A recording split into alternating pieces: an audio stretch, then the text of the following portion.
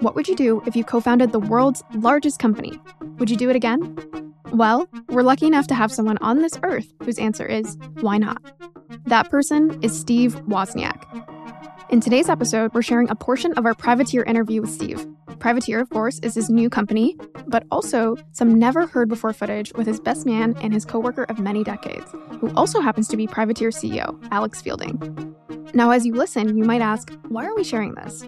Well, I was excited to share this because we're at that inspiring part of the year, where you think you can accomplish just about anything in the remaining 300-plus days, maybe even change the world.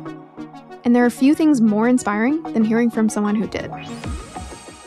In this short episode, you'll get an inside look into the brain and heart of Woz, but also the curiosity that led to game-changing technologies that many of us benefit from today, like the phones, or as I like to say, pocket computers, or AirPods that you're probably using to listen to this episode.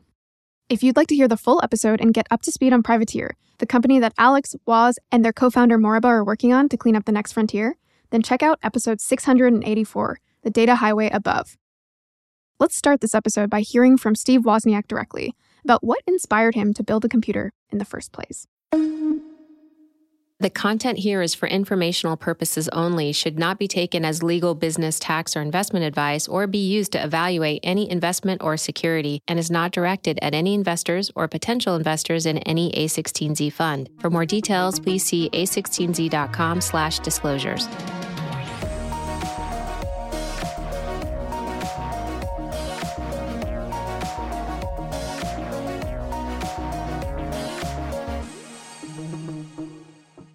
I had the privilege of talking to Alex yesterday, and he told me this story about you from the very, very early days where when you were younger, you basically told your dad, hey, Dad, I want to have a computer someday. And he said, because at this time, this is true, he said, you're crazy. Computers cost as much as a house. And you told him, well, Dad, I'll live in an apartment. And you seemed to really, really just want a computer at that time.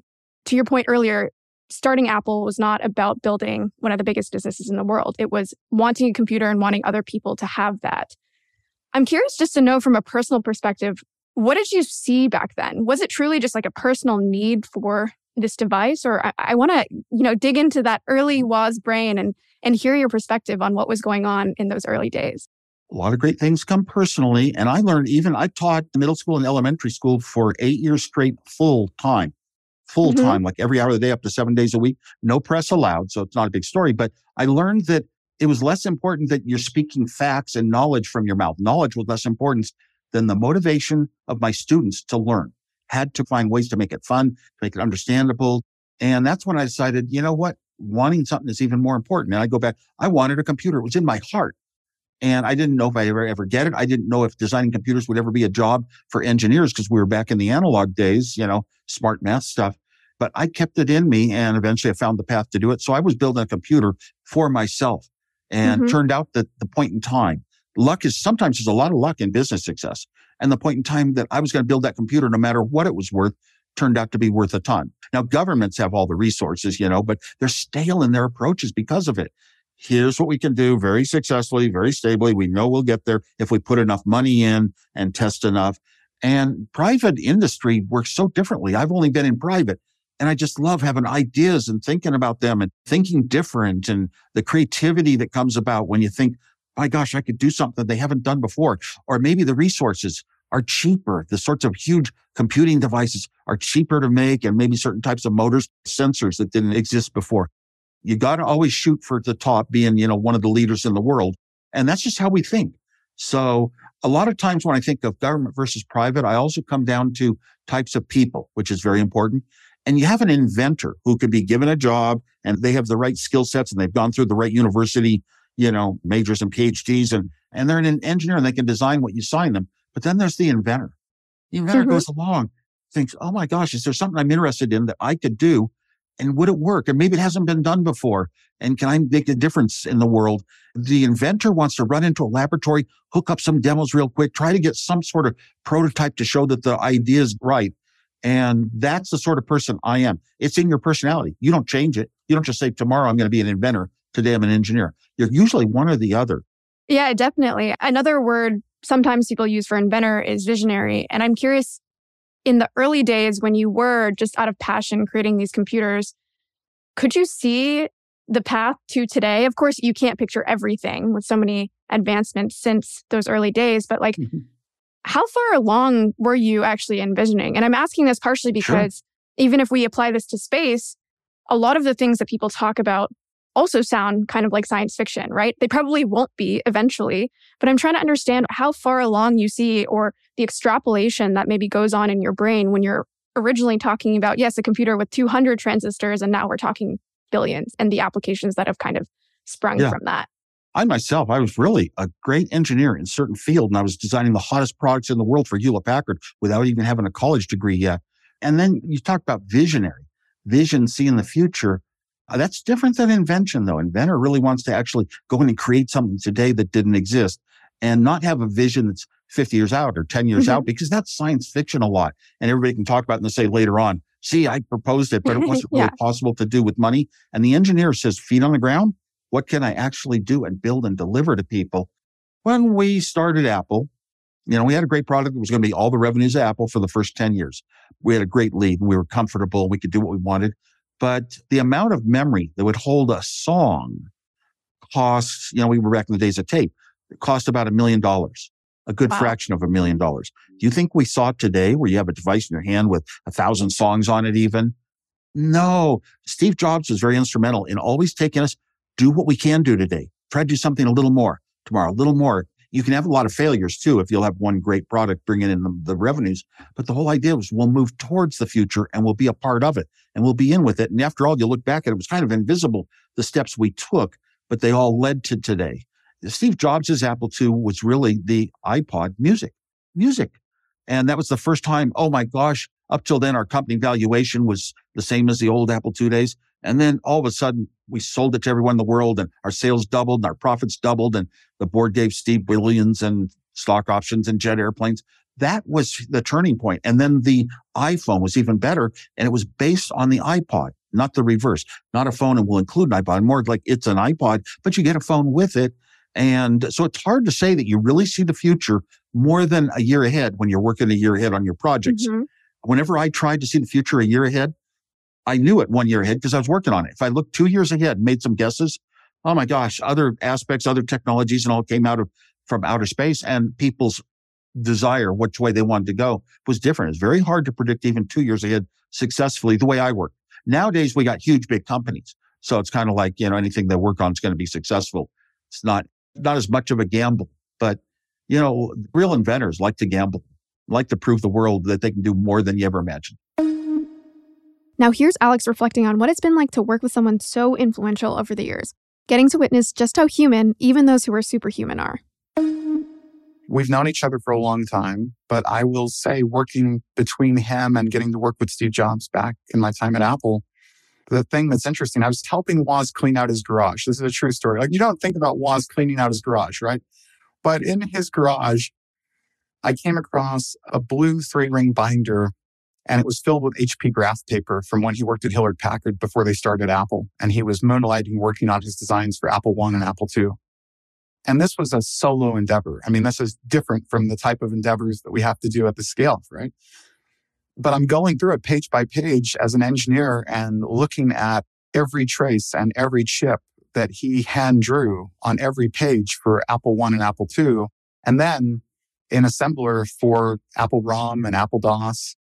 And then I get to the back of this book it's an engineering PhD manifesto that I don't think you could create today. Like, this should be a part of engineering school curriculum for every kid that wants to go into STEM. At the back of the same book, on the same HP graph paper before he started Apple, were handwritten song lyrics from the Beatles and Bob Dylan that he had heard on the radio while he was working on Apple I and Apple II. And I thought, man, how can you be the human that did this and be the human that cared enough to write this down and to live by those things? And I think it is important that we make a difference and we make an impact. And, there are a lot of things that on planet Earth that are technology projects that I really don't care about.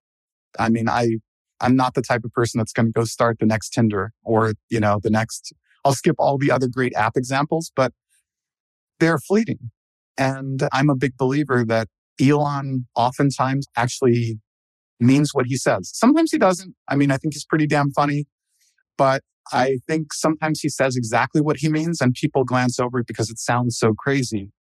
But all of these enabling stepstones on the way to Mars and on the way to an interplanetary species, on the way to ultimately a spacefaring civilization, all absolutely critical.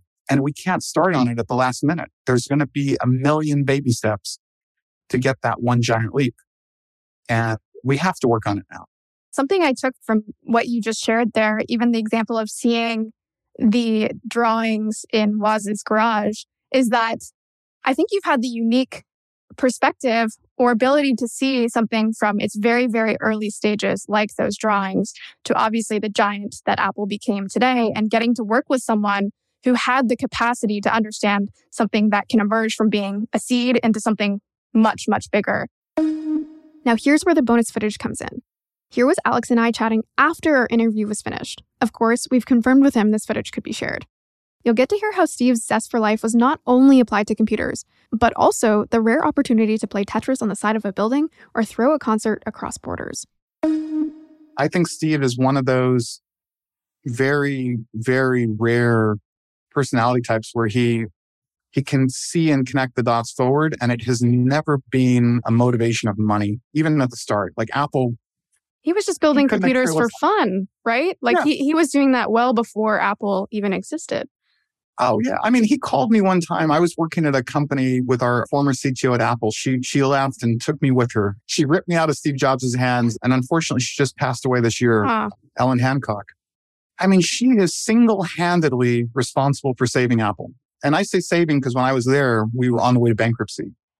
And Ellen is the reason why Apple abandoned a very large multi-billion-dollar software development project for a new operating system and went out and bought Steve Jobs' company Next and brought him back.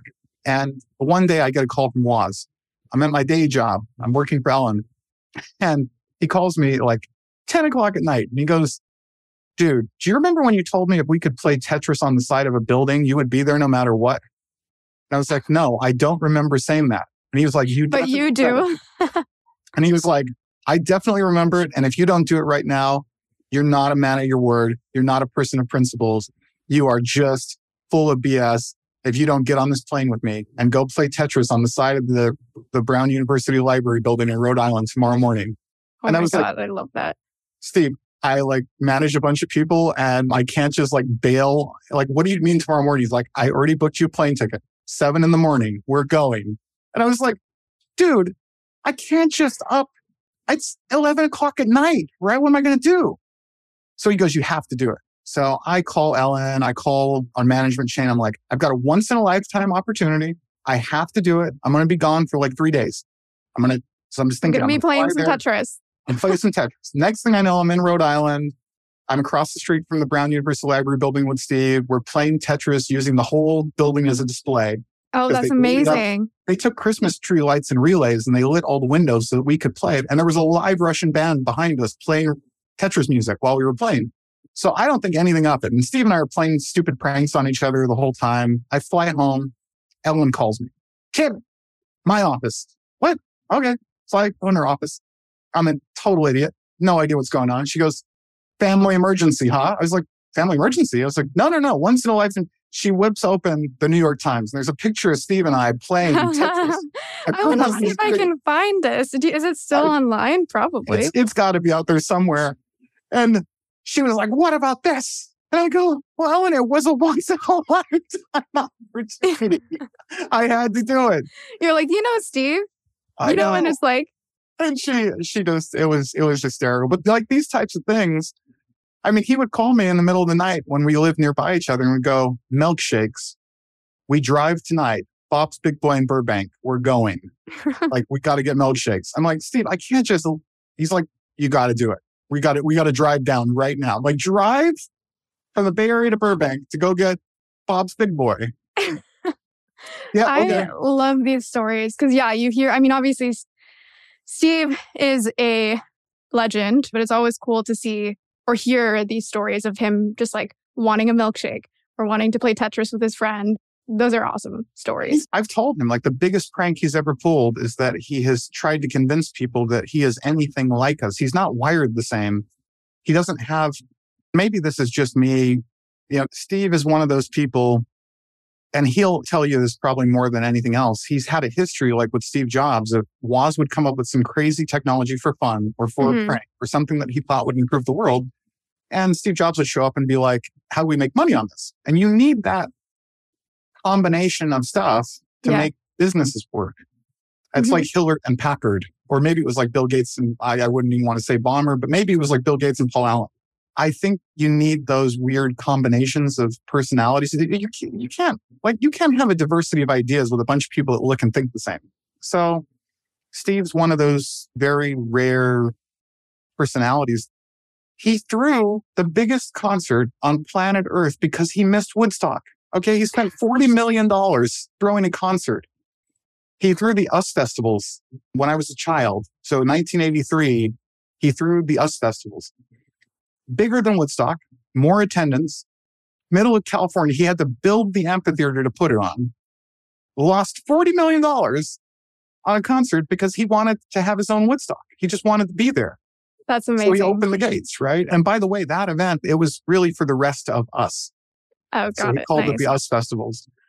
And we're talking about, like, at the time, like, Ozzy Osbourne and Judas Priest and Van Halen and Fleetwood Mac. And it was broken out by like country day, hard metal day, like classic rock day, like folk day. So it was like the first mega concert, multi-day concert thing outside of Woodstock. Well, at that event, we were in a hugely contentious environment in 1983. This is the fall of the Berlin Wall a year early. The wall is still up. What does Steve do? He goes, man, we should go talk to the Russians and we should set up a live satellite simulcast in both directions so that people in Moscow can attend the US festivals remotely. That is so amazing because that is so far before, the times. Well, and he did it. One of my friends that got to go to both sides of it actually gave me his Russian pass to attend on the Moscow side because they gave him a pass. They're like, it's Woz. It's not going to start a war. That's so amazing. I mean, we talked about exponential curves before, and I just feel like so many people are very similar to each other. And then you have these people who are true outliers. They're just like so different from the rest. It's ridiculous. Like the number of very hysterical events over a couple decades of knowing Woz. I wanted to end this episode by coming full circle by hearing Alex touch on Woz's need to own a computer that fueled his desire to build one, touching also on John Draper's similar story of inventing the blue box just so he could make free phone calls. Such an elegant reminder that sometimes the best things in life come from a place of genuine curiosity and the need to solve a problem of your own. I don't think wealth is in his vocabulary because it was never a desire. Like I remember when we first met, we were talking about what drove you to decide that you had to do Apple. And he was like, I never had to do Apple. I had to own a computer. I wanted a computer. I love that. And I told him, I said, well, what was that like? He told me his father was a brilliant engineer and Woz is 10 times the engineer his father was. I mean, it's Jedi. I've never seen anything like it. There are tricks that he pulled off before I was born that I still don't know how the hell he did them. And I will probably struggle. And that's the reason I think that book should be engineering curriculum, because there were genuine, brilliant tricks that he pulled to be efficient in his designs that no one else would have done, but he needed to do it. He didn't have any money. Right? You have to be efficient. You have to be scrappy. And I asked him, so do you know the moment you had to do it? And he goes, yeah. I read about this thing called a computer. And I decided I really, really wanted one. And I went to my dad, who's this brilliant engineer. I think his dad was at Lockheed because he was in the Bay Area, kind of old Buzzard Club, rocket people. Space is a recurring theme for all of us. And he said, Dad, I want to have a computer someday. And he said his dad told him, you're crazy. Computers cost as much as a house. You're never going to own a computer. And Steve's answer right away was, I'll live in an apartment. And that tells you almost everything you need to know. Could he see the steps beyond the thing that he was doing? I believe there was an intuition. There might not have been like, I know exactly Tinder's going to exist. Like, I don't think that was 1976. I don't think that was the basis of any of these crazy people doing crazy things. And all of these things for Steve, blue boxes, he didn't invent the blue box. I mean, Captain Crunch, that crazy bastard, obviously invented the blue box so that he could hack the telephone system to make free phone calls. Steve, it was a challenge for himself. He didn't want to sell them. He wanted to take what one person was doing with analog electronics and make it digital and see if he could do it. And of course he did it. And then Steve Jobs lumped into him, and they actually used part of their blue box sales revenue from Berkeley to finance Apple. They sold their most personal possessions. Steve Jobs sold his Volkswagen thing. Woz sold his HP calculator. They used those monies to bootstrap Apple into existence. Those are stories of conviction because there's nothing to fall back on, right? You can't go back. You can only go forward. Burn the boats, right? Burn the boats. I know. And wow, it's so cool. It must be so cool to have seen all this over the many decades you've known him. And it must be very interesting also to be working on something that the visionary level that Woz is. And if he cares so much about this topic and you equally care about the topic, which is cleaning up space and improving it and making it more collective, that must be so cool to get to work with someone who has that level of vision and to align with it and get to build something that is bigger than you. Well, it's been 20 years since he decided he wanted to be president of anything. And I love that he's president of this. Again, that was Alex Fielding, CEO of Privateer, reflecting on his many years of friendship with Steve Wozniak. If you're interested in what both of them are building today, alongside their co-founder Moriba, again, check out episode 684, The Data Highway Above, where they discuss the growing amount of space debris and what they're doing to fix it. I'll leave you with my favorite part of that episode. All of outer space is probably infinite, but where we put satellites, that's actually finite. In fact, we put satellites on very specific orbital highways. They're very close to Earth. In fact, where are you right now, Steph? I am in Encinitas, California. So I'm closer to low Earth orbit than I am to you. And I think that's what people just don't realize. Thanks for listening to the A16Z podcast. If you like this episode, don't forget to subscribe, leave a review, or tell a friend. We also recently launched on YouTube at youtube.com/A16Z_video, where you'll find exclusive video content. We'll see you next time.